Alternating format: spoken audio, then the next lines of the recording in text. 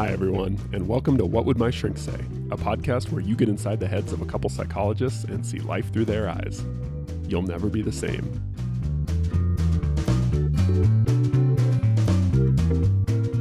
Nick, I've got a question for you. Shoot. As a psychologist who practices therapy, what are two things you wish people generally knew about psychology as they came into your office or in general? So one thing, how about I start with one and then you can do one after, and Sounds good. we'll go back and forth.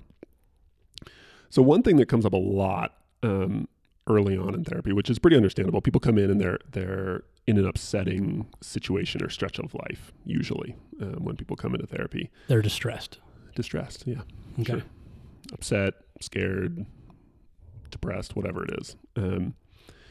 One common habit that most people have that I think is pretty natural, I think we all grow up this way, but a lot of people are in the habit of thinking that some emotions, some feelings are bad, that it's bad to feel some things.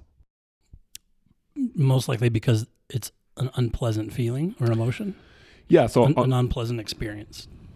Well, and it's not just that it's unpleasant, but that people have sort of a moral attitude towards their feelings. What do you mean? So I'll give you an example of this. I had a client who came to see me because she had a lot of anxiety. She's having panic attacks almost every single day, really stressed out, and just... Which are awful. If you've ever been in an actual full-blown panic attack, it is... you think you're going to die. Right. Or go crazy. One of the two.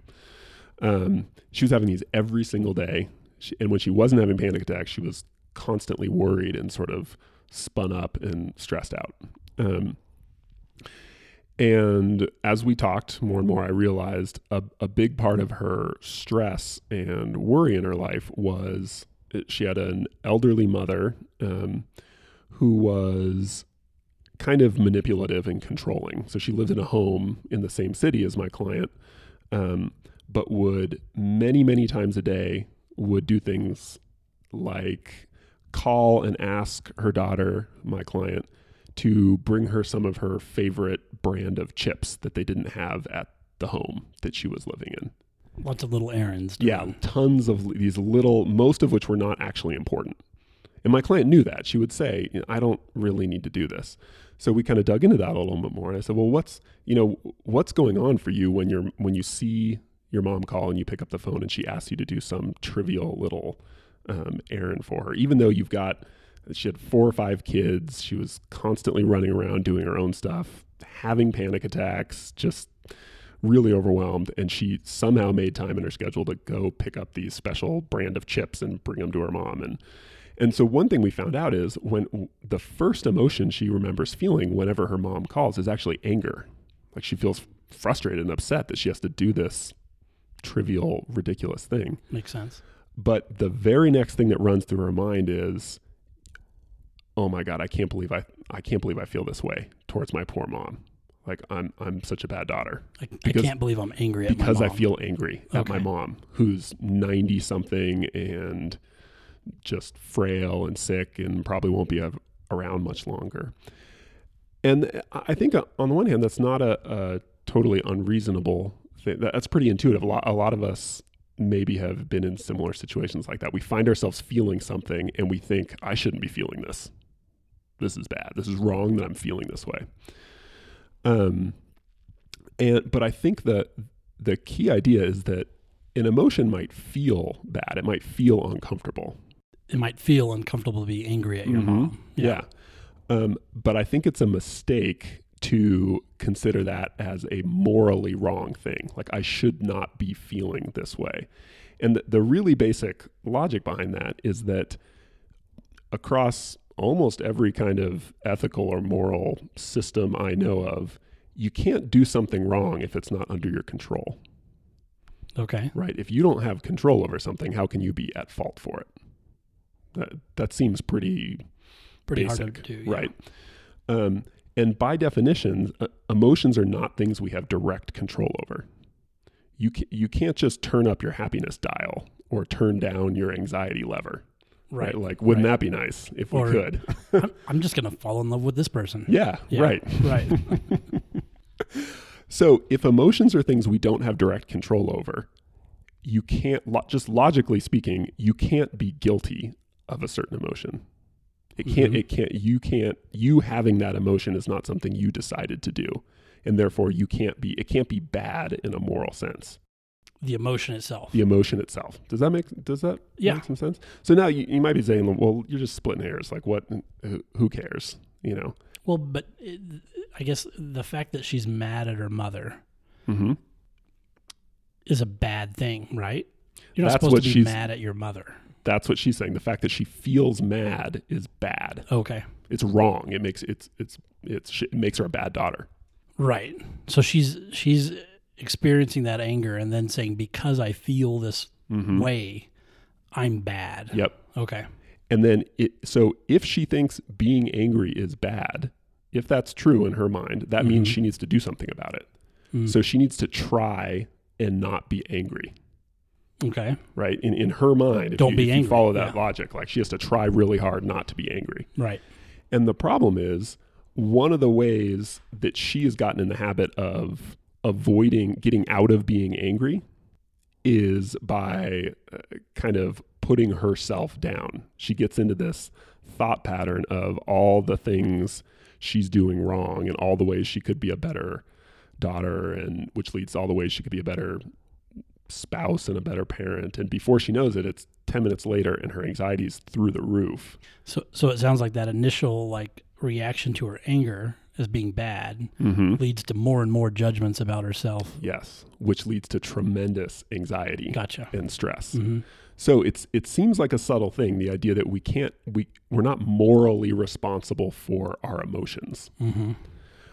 But it's actually really important, because if you believe that, you're going to end up doing things to try and change your emotions directly.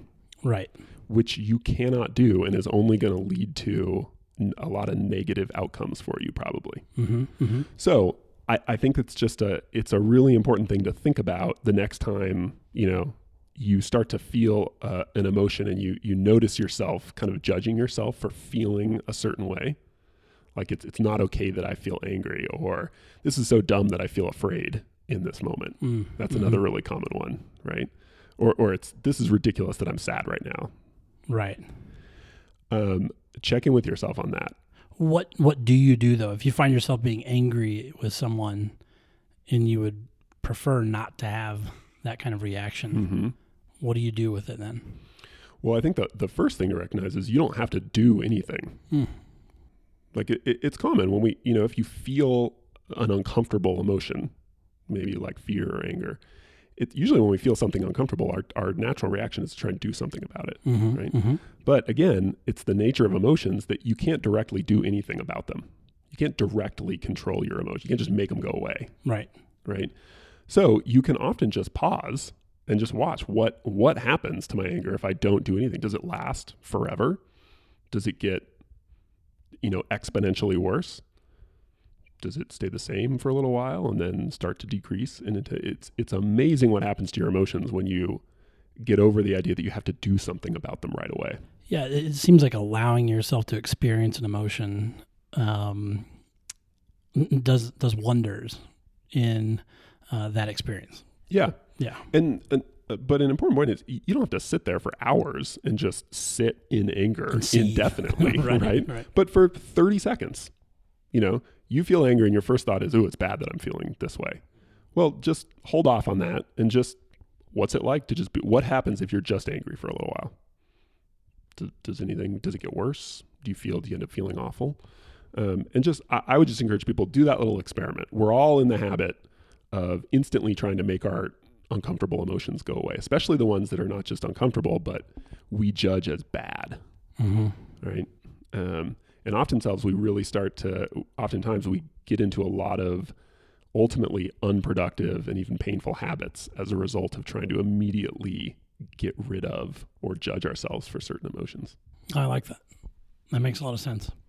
Kind of allow your emotions to be what they are and then react more in a mindful way in the expression of the emotion or whatever the task is at hand. but allowing the experience to be what it is. Yeah.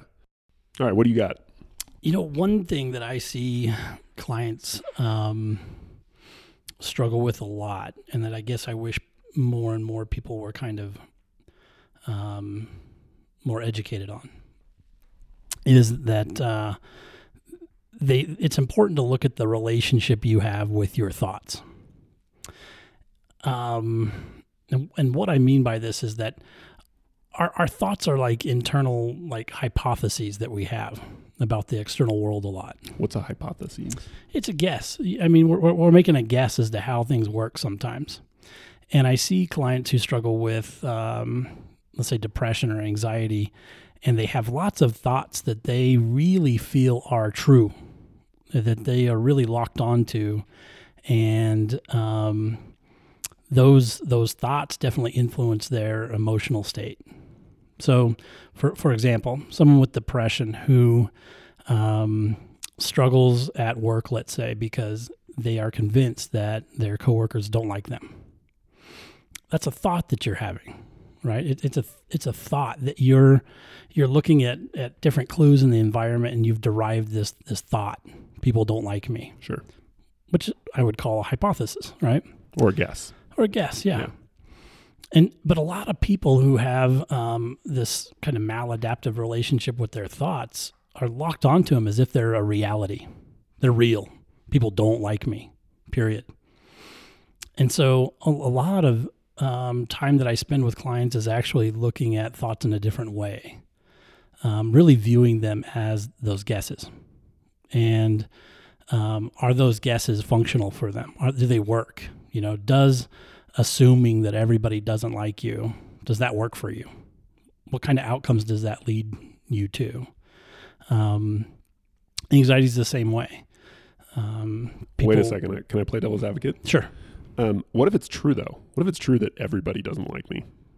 Yeah, and you found that out after testing your hypothesis, and people don't like you. Well, I don't know for sure, but I really feel like it's true. It really seems like it's true. Again, sounds like you have a great hypothesis that you would want to test, basically. And let's say, for the sake of an argument, you experiment with that, and it seems that maybe there are some behaviors that you have that people don't like. It's a chance for you to work on those behaviors then. But just to kind of attribute it to people don't like me, I don't know how functional and workable that is in your life, and I don't know what that kind of leads to in your day-to-day life, I guess. And when you say whether it's functional or not, what do you mean? What is it functional? Like I think it's true, but you're saying maybe that's not enough of a reason to keep on. I'm suggesting that maybe that thought leads you to reject invitations to go to lunch, or maybe that thought leads you to isolate yourself and not join the rest of your coworkers in the break room. Or that believing that people don't like you causes you to isolate and stay home all day over a weekend. And those behaviors might actually be responsible for your depression, not that people don't like you. Does that make sense? So that that thought I had that nobody likes me, right? What you're saying is just because I have a thought doesn't mean it's necessarily capital T truth. That's exactly Maybe what I'm saying. Looking at it more as a guess, even an educated guess, is a lot better than just assuming it's true. Exactly. But I find it appears to me that a lot of clients make this trade, their thoughts for reality, right? I'm gonna believe this thing rather than really kind of test it, find out, get actual data, experiment with more functional behaviors. I'm going to believe my thought over all of that. So I really don't think anyone in my office likes me. I'm pretty sure. I'm 98% sure. You're saying even if there's only 2% there, even if you're 100% sure, test it out. Test that guess out, that hypothesis. So what would that look like, though? How do I test out the idea that nobody likes me? You might ask coworkers to meet you for lunch. You might ask coworkers to go out for a drink after work. You might say hello to more coworkers, start conversations, see how they react. Those kind of experiments might be a good idea for you. And if you come back the following week and you say, everybody turned me down and some people laughed at me and said that I was a jerk, then we'll talk about what you might be doing there. But I find a lot of people just kind of make these assumptions and have these thoughts and they'll adhere to them religiously without ever kind of examining them or the impact that those thoughts have on their lives. I like that. So treat your thoughts more like guesses rather than truth. All right. What's your number 2?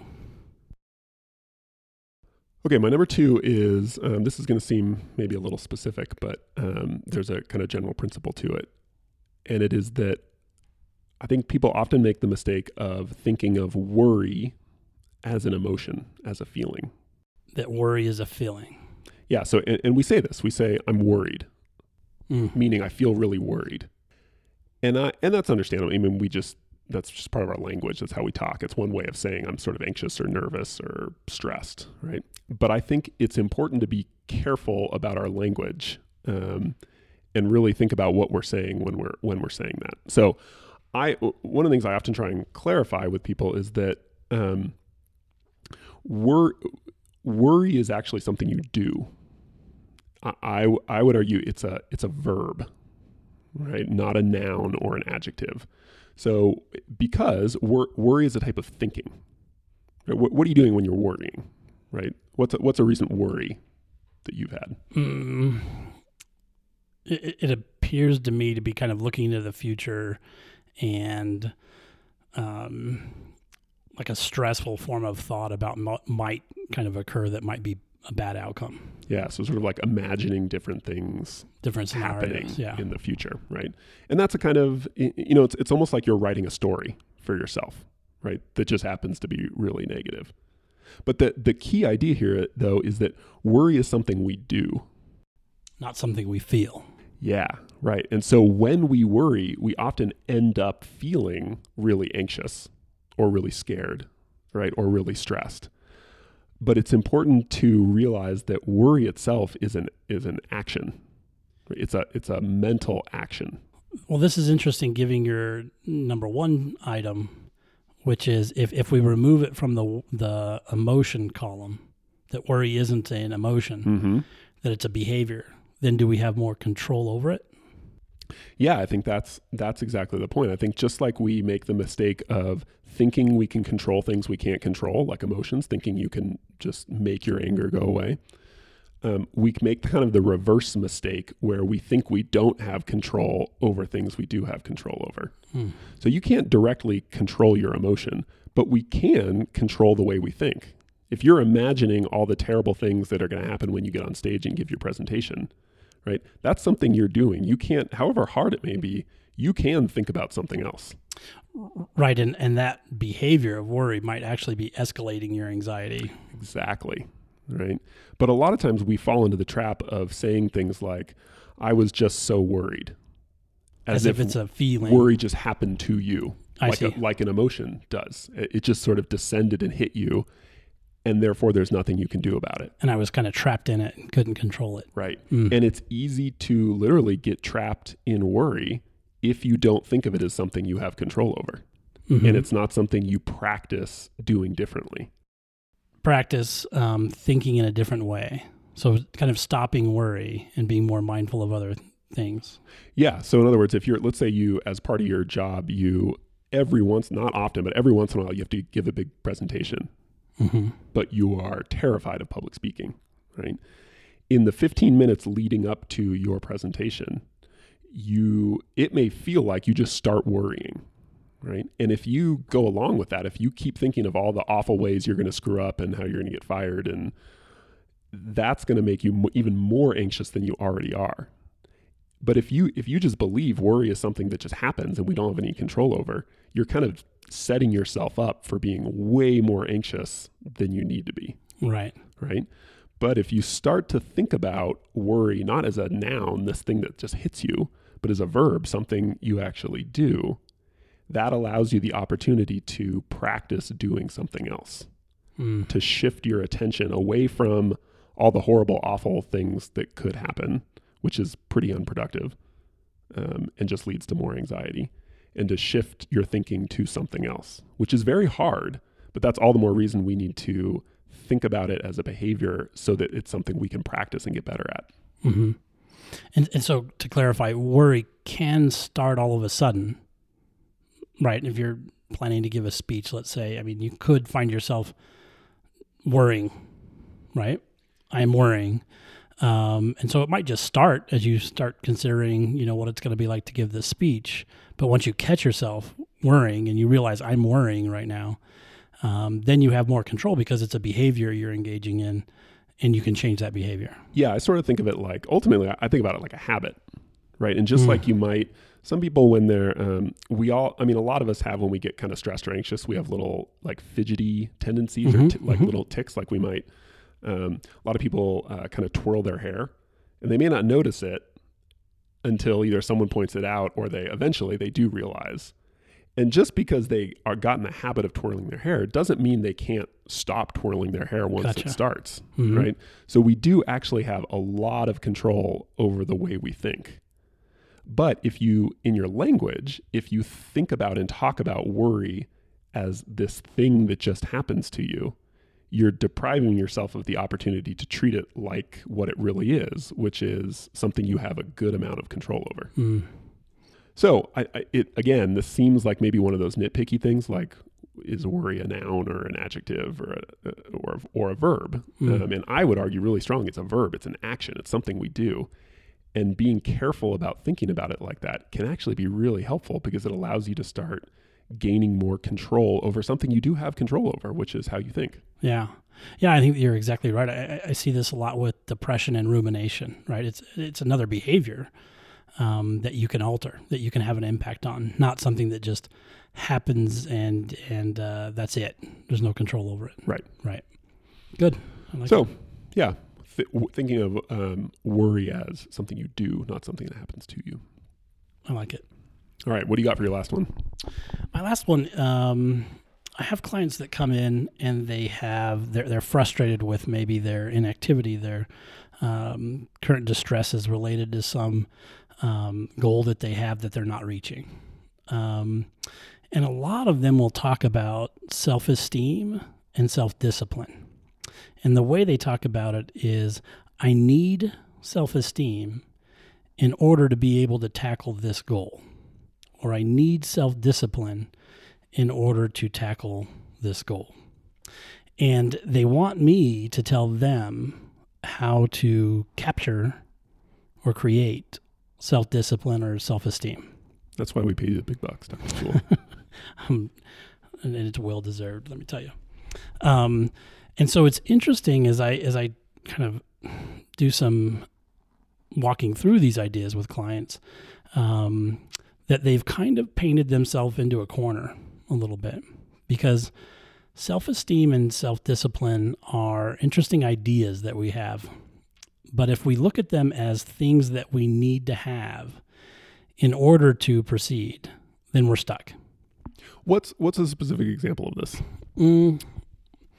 Let's say I have a goal to work out more often, right? I want to go to the gym more often. Okay. And what I'm encountering is that when I'm about to go to the gym, I kind of talk myself out of it. And I tell myself, I just don't have the self-discipline to go to the gym, to make myself go to the gym. And so what I need is some self-discipline, and then I'll be able to go to the gym. Almost like you've got a fuel tank of self-discipline, and if Right. it's below a certain line, then you just can't get to the gym. Right, and I think this is a really popular way some people view self-esteem and self-discipline, as if it's some kind of real substance that's stored somewhere in our bodies that we have to have a certain amount of in order to engage in a behavior. The ironic thing is that in order to build self-esteem or self-discipline, it's through behavior and something that I'd call performance accomplishment. So you forcing yourself to do something will actually build self-discipline, this construct of self-discipline. We don't wait for it to accumulate before we act. Does that make sense? So you're saying most people tend to think of self-esteem or self-discipline as a cause and going to the gym as an effect. And what you're saying is usually it's the other way around. Going to the gym is a cause, that leads to this effect of higher self-esteem and self-discipline. Right. That through the course of choosing to go to the gym, and really sometimes even forcing yourself to go to the gym, even though you don't want to, despite all temptation, basically not to, forcing yourself to go to the gym will actually start building your self-discipline. Because self-discipline is basically your ability to force yourself to do things despite some temptation not to do that thing. And so a lot of people, come to therapy in a way looking for, how do I build that self-discipline in order for me to rely on it to go to the gym. And I would suggest that it's the behavior of going to the gym, forcing yourself to go to the gym, that over time will make you more self-disciplined.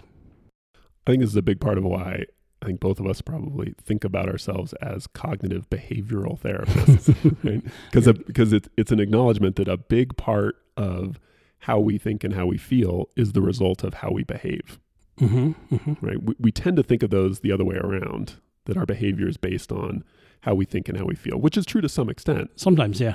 But it's good, as you're pointing out, it's good to remember that the opposite is also true. And almost, I would argue, almost more beneficial, that if you can examine and choose behaviors that are based on your values, despite how you think and feel, you're going to be better off. If I can manage to choose to go to the gym 3 times a week, despite my thoughts to the contrary, despite my feelings and my sadness or frustration, if I can still choose to go to the gym, then I'm behaving in a way that's probably going to make me feel a lot better over time and enjoy my life a lot better over time. And so I often kind of draw a formula on my whiteboard in my office, and I ask my clients, to account for as many variables as they can that go into making a choice, let's say to go to a gym, right? There's time, there's expense, there's time away from family or friends or whatever that is. And then feelings also get in there, and thoughts, right? And I think some of us weight we put thoughts in the formula and we square it, It's like thoughts squared, basically. And I believe we need to weight our feelings and thoughts a lot less in our formulas. And so when we're talking about self-discipline, basically it means practicing kind of ignoring thoughts and feelings sometimes and choosing a behavior because we know it's going to be good for us. And that's what self-discipline is. You're a therapist telling people to ignore their thoughts and feelings? Defend yourself. I constantly, I do this a lot, Nick, and I encourage you to do the same. I think thoughts and feelings that aren't leading you to better outcomes in your life should be ignored. And I'll go one step further and say, even if those thoughts and feelings are accurate, if they're not leading to better outcomes for you, I don't know why you'd want to listen to them. Amen, brother. No argument. No, but I think it's a natural thing that sometimes we feel. It feels disingenuous to go against how we feel. There's this kind of cult idea there that we need to be true to how we feel all the time. Yeah, but what that looks like if you're struggling with depression, anxiety, is what we would call kind of mood-dependent behavior.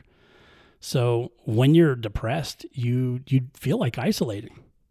And ironically, that's going to make you feel worse. So in order to flex that muscle, to build that self-discipline of, hey, even when I feel bad, I'm not going to cancel plans with my friends, to go to dinner, even though I don't feel like it. So to practice basically flexing that muscle of saying, no, I'm going to do what's good for me rather than what I feel. That's a good thing. That's a good muscle to build. Making your behaviors based on your values rather than your feelings. Values, yeah, definitely. I think values are probably where it's at. To base your decision more on that than your current mood. Agree. Wholeheartedly agree. Yeah? Wow. I'm impressed. Now, I will put out a disclaimer that I think neither you or I are perfect at this. Speak for yourself, Dad. I know No, you're right. occasionally I make a mood dependent decision I regret, but the idea is to help, I think, people realize, that these things are self-discipline, self-esteem are built through behavior, not some magic trick that your therapist is going to have for you to kind of inspire you, that these things are built over time by small successes. So often when a client needs to build that muscle, self-discipline, self-esteem, we often set goals for them to behave in certain ways. And that's how self-esteem and self-discipline are built. Good stuff.